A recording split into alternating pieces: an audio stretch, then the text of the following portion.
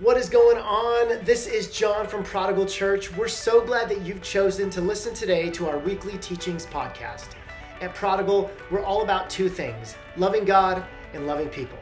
The best way to stay connected is to download the Prodigal Church mobile app available at your app store. There you can donate, watch past series, and stay up to date on all things Prodigal. We hope you enjoy this week's teaching.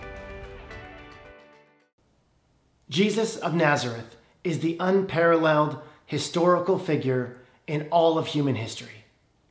He is a rabbi to the Jews, a prophet to the Muslims, an avatar to the Hindus, an enlightened one to Buddhists, the Son of God to Christians, a wise teacher to secularists, the most interesting man in the world to historians, and a friend of sinners for the rest of us. And this sermon series is going to explore Jesus, who he was, what he said, and why he died. And as Christians, it is important for us to be centered on Jesus. So this series will be very helpful for us as we discern if we've centered our faith on anything other than Jesus, right?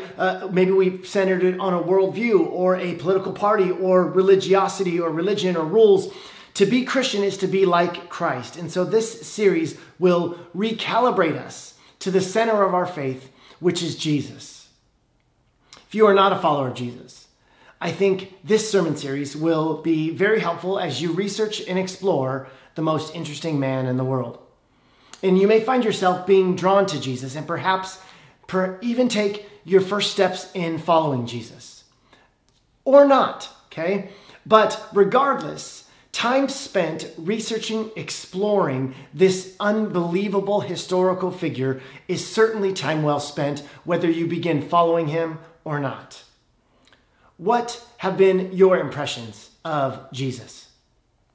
When I was young, my impressions of him were formed in art, in pictures and paintings of Jesus. There's this one. I think we had this picture in a small frame while I was growing up. It's amazing how a painting can shape our thinking. And then there were some little bit different kinds of paintings like these, okay? Here, is Jesus a jock? Was he a jock? Sometimes he had animals around him and also small children, curiously, from all the nations of the world, all of a sudden in Galilee, wearing 20th century clothing. And then the 1977 film, Jesus of Nazareth, which has been shown to millions across the world. Here we find that Jesus has blue eyes and he's white. Now, I just want to say this real loud so the back row can hear as well. Jesus of Nazareth wasn't white and he did not have blue eyes. So who was Jesus? Jesus of Nazareth was a first century Palestinian Jew. And of course, there were many Jesuses around. It was a very common name. The name meant Yahweh is my salvation or God is my salvation. And there were lots of boys named Jesus. That's why we always had to say Jesus of Nazareth, this specific Jesus. He's from the town of Nazareth. So Jesus grew up in so many ways like many first century Palestinian Jews. And he likely learned the trade of his father or his stepdad, Joseph. He was a carpenter. He learned to work with wood. And a historical rendering of Jesus, of what Jesus may have looked like, is this right here. Much different than the Jesus so many of us thought of and have conceived of for our lives. The truth is, we actually don't know what Jesus looked like. But we do know that he looked much more like this than he did this.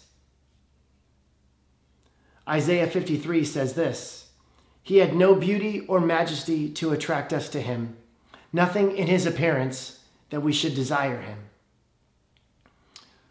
Jesus of Nazareth was born somewhere around what we call 4 BC. And the people who did the calendars probably got it a little bit wrong, but he was born just before the death of Herod the Great, which was around 4 BC. And then Jesus lived to around 30 AD before he was crucified. Now, we don't know exactly the date, but 30 seems to be the most likely. And the cultural, religious, and political climate in which Jesus was born in was an absolute cocktail of explosives. Okay, we certainly live in a divided time now, But the cultures and worldviews at play during the first century were far more tense, far more divisive, and far more explosive than we even have now today. Now, some history, okay? And for some, at this point in the series, it might be easy to kind of tune out, but stay with me. We'll try and keep it light at times as well. The nation of Israel, the people of God, the ones through which we have the Old Testament scriptures, they went through a whole lot as a nation. And you have to tell the story of Israel if you're going to tell the story of Jesus of Nazareth. The story of Israel really begins with Abraham, roughly 2000 BC. God makes this covenant with Abraham that I will bless you and you will be a blessing to the world. God wants to bless the world through the nation of Abraham.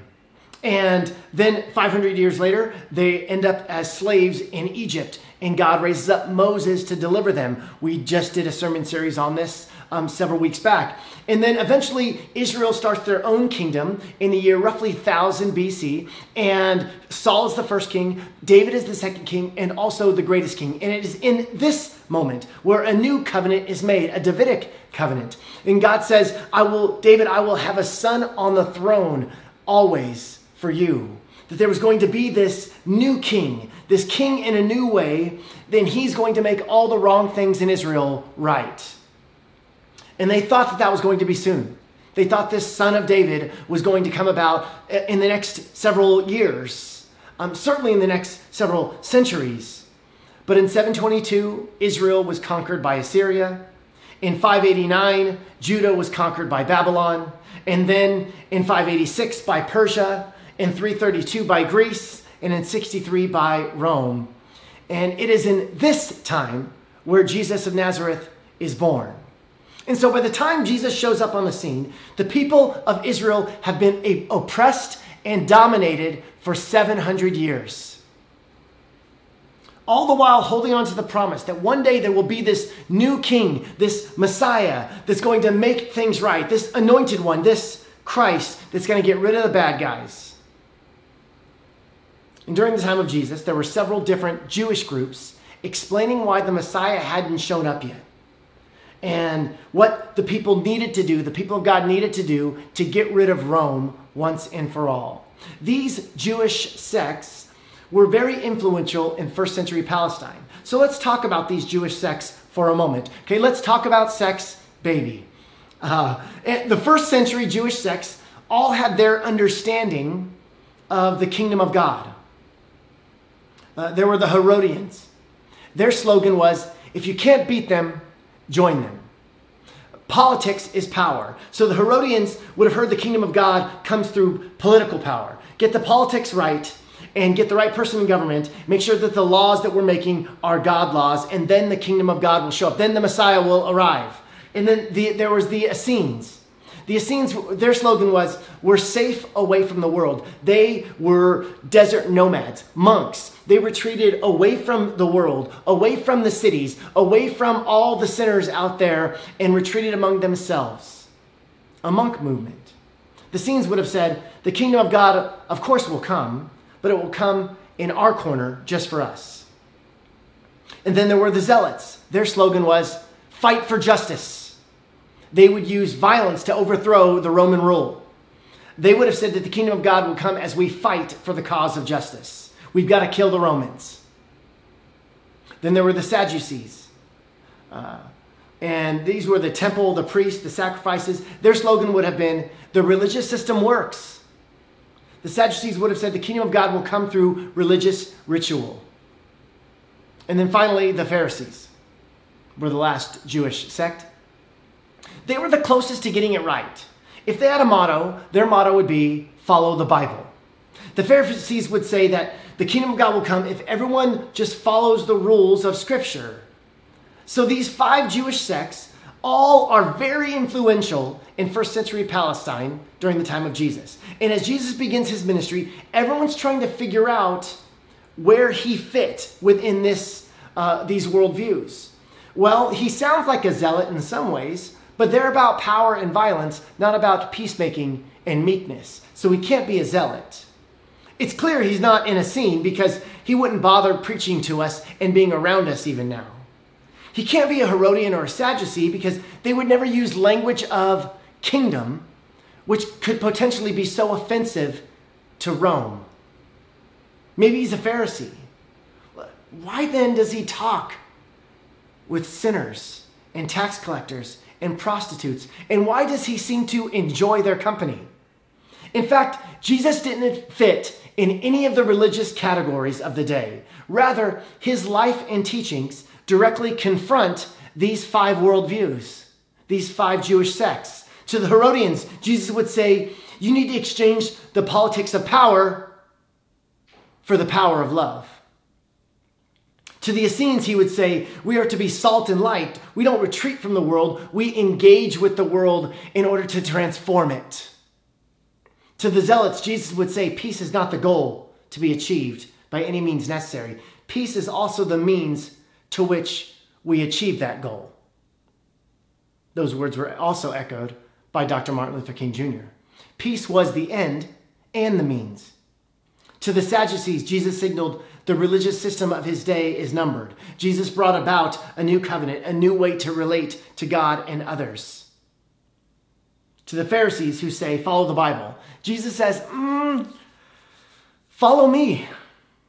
Now there's an irony there because today we learn about Jesus by studying the Bible. But we don't just follow the Bible as if Jesus is one of the many characters in the Bible. We read the Bible so that we can better follow Jesus. And that makes a huge difference. And I just kind of want to zoom in on the Pharisees because Jesus has a lot of run-ins with them. The Pharisees, they were so bent on getting people to follow the rules that if they get people to follow and not break any rules in the Bible for 2 weeks, God will swoop in, bring the Messiah, and bring about his kingdom. They saw the Roman oppression and all other oppressors of Israel's past as God punishing them for not following the rules. And so they get a little bit of a bad rap, right? They're so judgmental. But in their eyes, they were trying to bring about God's kingdom. And so they had to get rid of the prostitutes and the drunks and the sinners and all these bad people who were breaking all the rules. In fact, the Jewish commentary, the Mishnah, said this, that if Israel were to keep 2 Sabbaths, just 2 Sabbaths, they would immediately be redeemed. God would set them free. He would drive out the Romans with the Messiah. Just 2 Sabbaths, people. We can do this. So the Pharisees would move throughout Israel trying to get people to follow the law. Hey, stop doing that over there. Hey, what are you doing over there? Put that down. Hey, we caught this person doing this. They thought they were doing good, trying to get everybody to follow the religious rules. And Jesus comes along and says, hey, you don't need to focus so much on the letter of the law, but rather focus in on the law of love. Sometimes you have to break religious rules in the name of love. And if the Jesus movement were to catch on, you can see how it would affect all of these worldviews, all of these people groups, all of these sects in first century Palestine. In fact, many of the stories Jesus told, the miracles he enacted, the healings he performed were done to combat the worldview of the religious people in his day. So part of the vocation of Jesus of Nazareth was to completely upend the religious systems and worldviews of his day. But at the same time, Jesus had this unique vocation, this different vocation, to do and be the one through whom God's kingdom would come on earth as it is in heaven.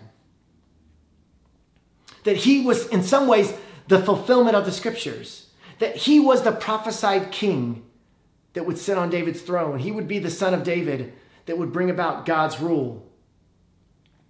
See, the story of Israel and the story of God come to fulfillment in Jesus of Nazareth. This is why it is impossible to tell the full story of Jesus without also speaking of Israel through whom Jesus is the fulfillment. Jesus was more than a character in the Bible. Thomas Adams said this, the Bible is to us what the star was to the wise men. But if we spend all our time in gazing upon it, observing its motions and admiring its splendor without being led to Christ by it, the use of it will be lost on us. God couldn't say all he wanted to say in the form of a book, so he said it in the form of a human life. Jesus is what God has to say. One of the favorite topics that Jesus spoke about was actually himself, helping people to discover who he was, what his purpose was, and how he can transform their lives in the world. And he would speak about himself in such a way where people would go, who do you think you are, God? And Jesus is like, well, yeah. That is the truth about who Jesus was. He was God. Look at John 1:18. No one has ever seen God, but the one and only Son, who is himself God and is in closest relationship with the Father, has made him known. It's a bit of a paraphrase, in closest relationship with Father. The Greek word here, it's a phrase that means the one who is in the chest cavity of the Father.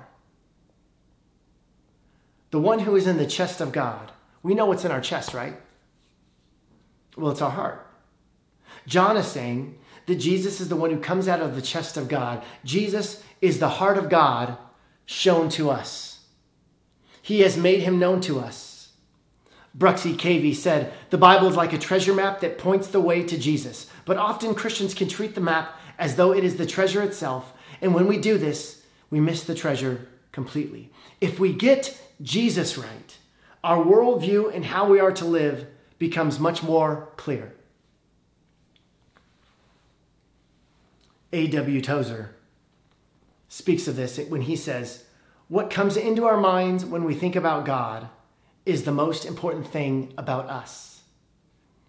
How we view God is actually the most important thing about our lives because it defines our lives. We begin to reflect that God. We begin to reflect our thoughts about God. So if you believe in a judgmental God, a wrathful God, you will exhibit judgmentalism and anger. How we think of God shapes our character. There's an ancient story coming from back in the 1st century, and it's found on a scroll just centuries just before Jesus. And on the scroll was a short story of a woman and her husband. And the husband leaves his house every week to go and worship at the temple. And the temple was the temple of Diana in Ephesus. She was the fertility goddess. And so at her temple, one of the ways that you worshiped was to sleep with a temple prostitute. And the husband would do this every week. He was doing his duty. It was his obligation. So every afternoon as the husband left, his wife noticed that he had a certain look, a certain smile when he said, I'm off to worship at the temple of Diana. And the story on the scroll comes to an end with the husband smiling and waving goodbye one afternoon and the wife saying, if only his gods were different, then he would be different. And that is true. If our God is Jesus, we should reflect him. Who and what you worship, who are your examples in life? All of those things matter greatly in how we live. Ask yourself honestly, who do you want to emulate more than anyone else? And be honest with yourself, even if you don't like the answer. As Christians, we are called to emulate Jesus. We are to copy Jesus, to be like him, to love like him, to live like him.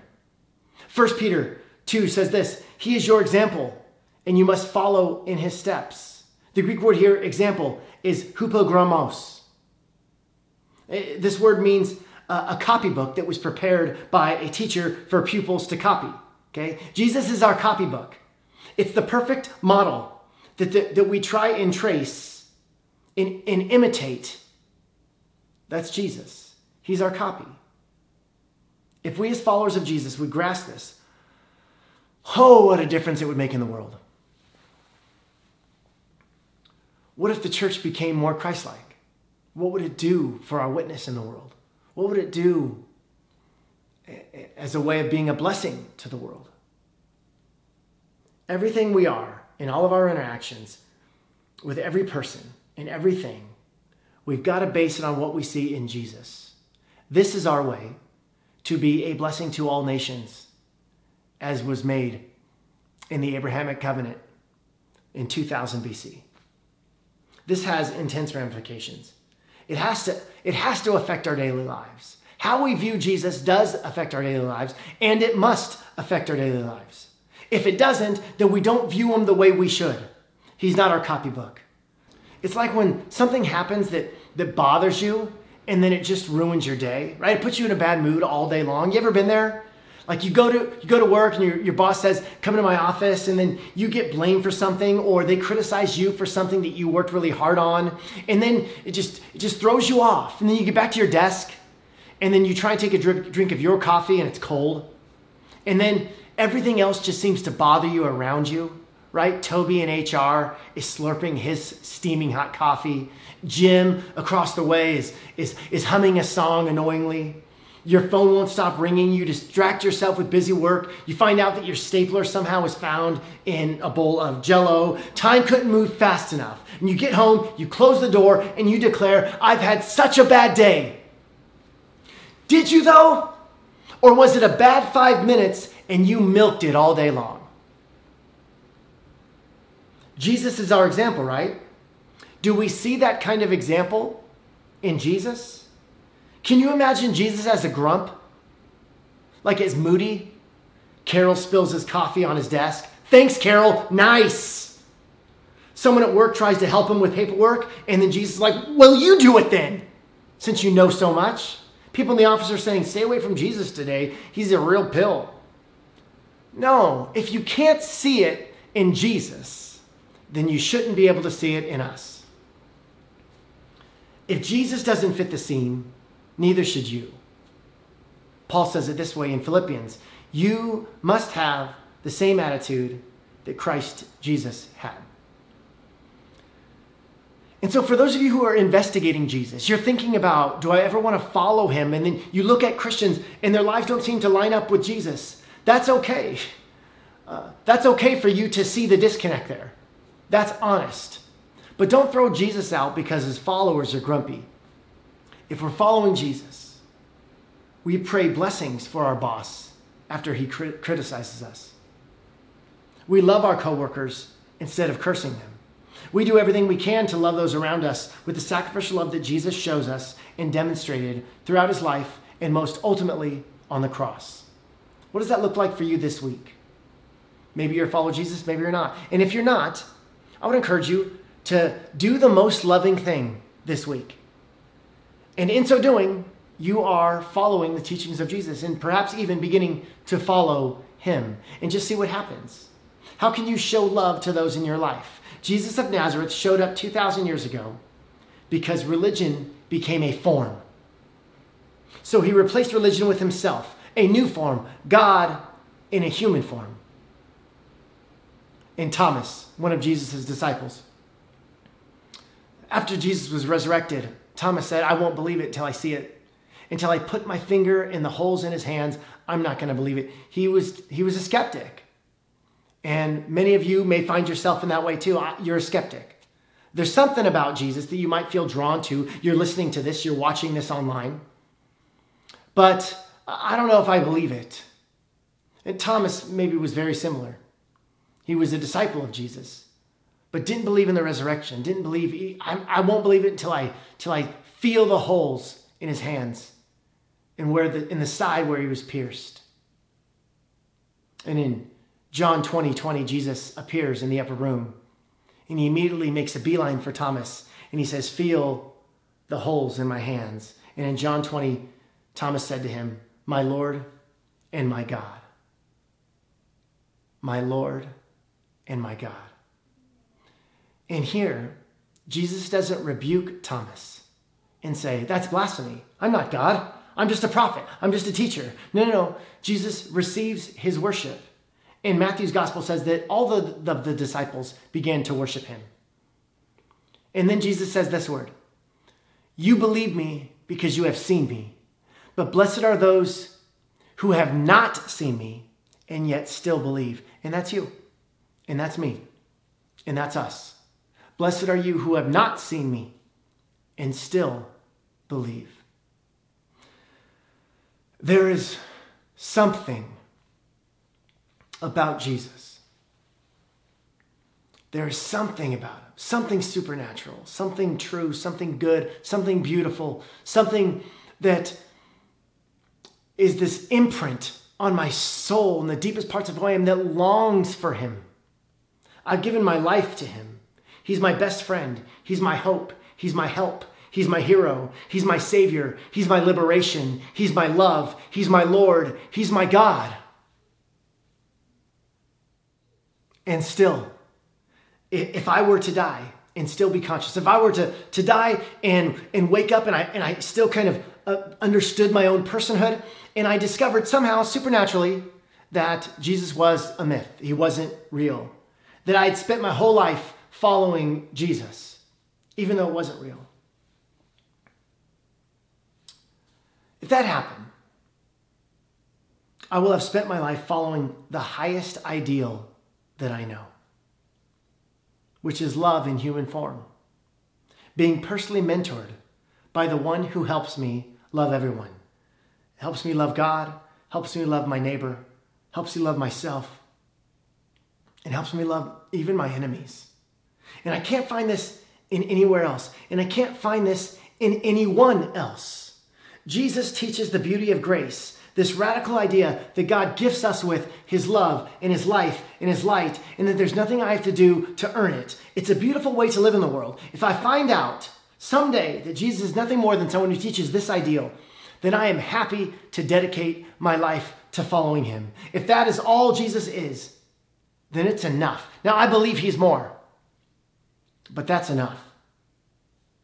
C.S. Lewis wrote that Jesus Christ was either a liar, a lunatic, or a Lord. That there was no other options. Now, we're not giving you a sales pitch to follow Jesus. We're not trying to sell you anything. In fact, when people wanted to make quick decisions in following Jesus, Jesus often talked them out of it. He said, count the cost. Pick up your cross. This is going to cost you. This is difficult. And it is difficult. And it is hard.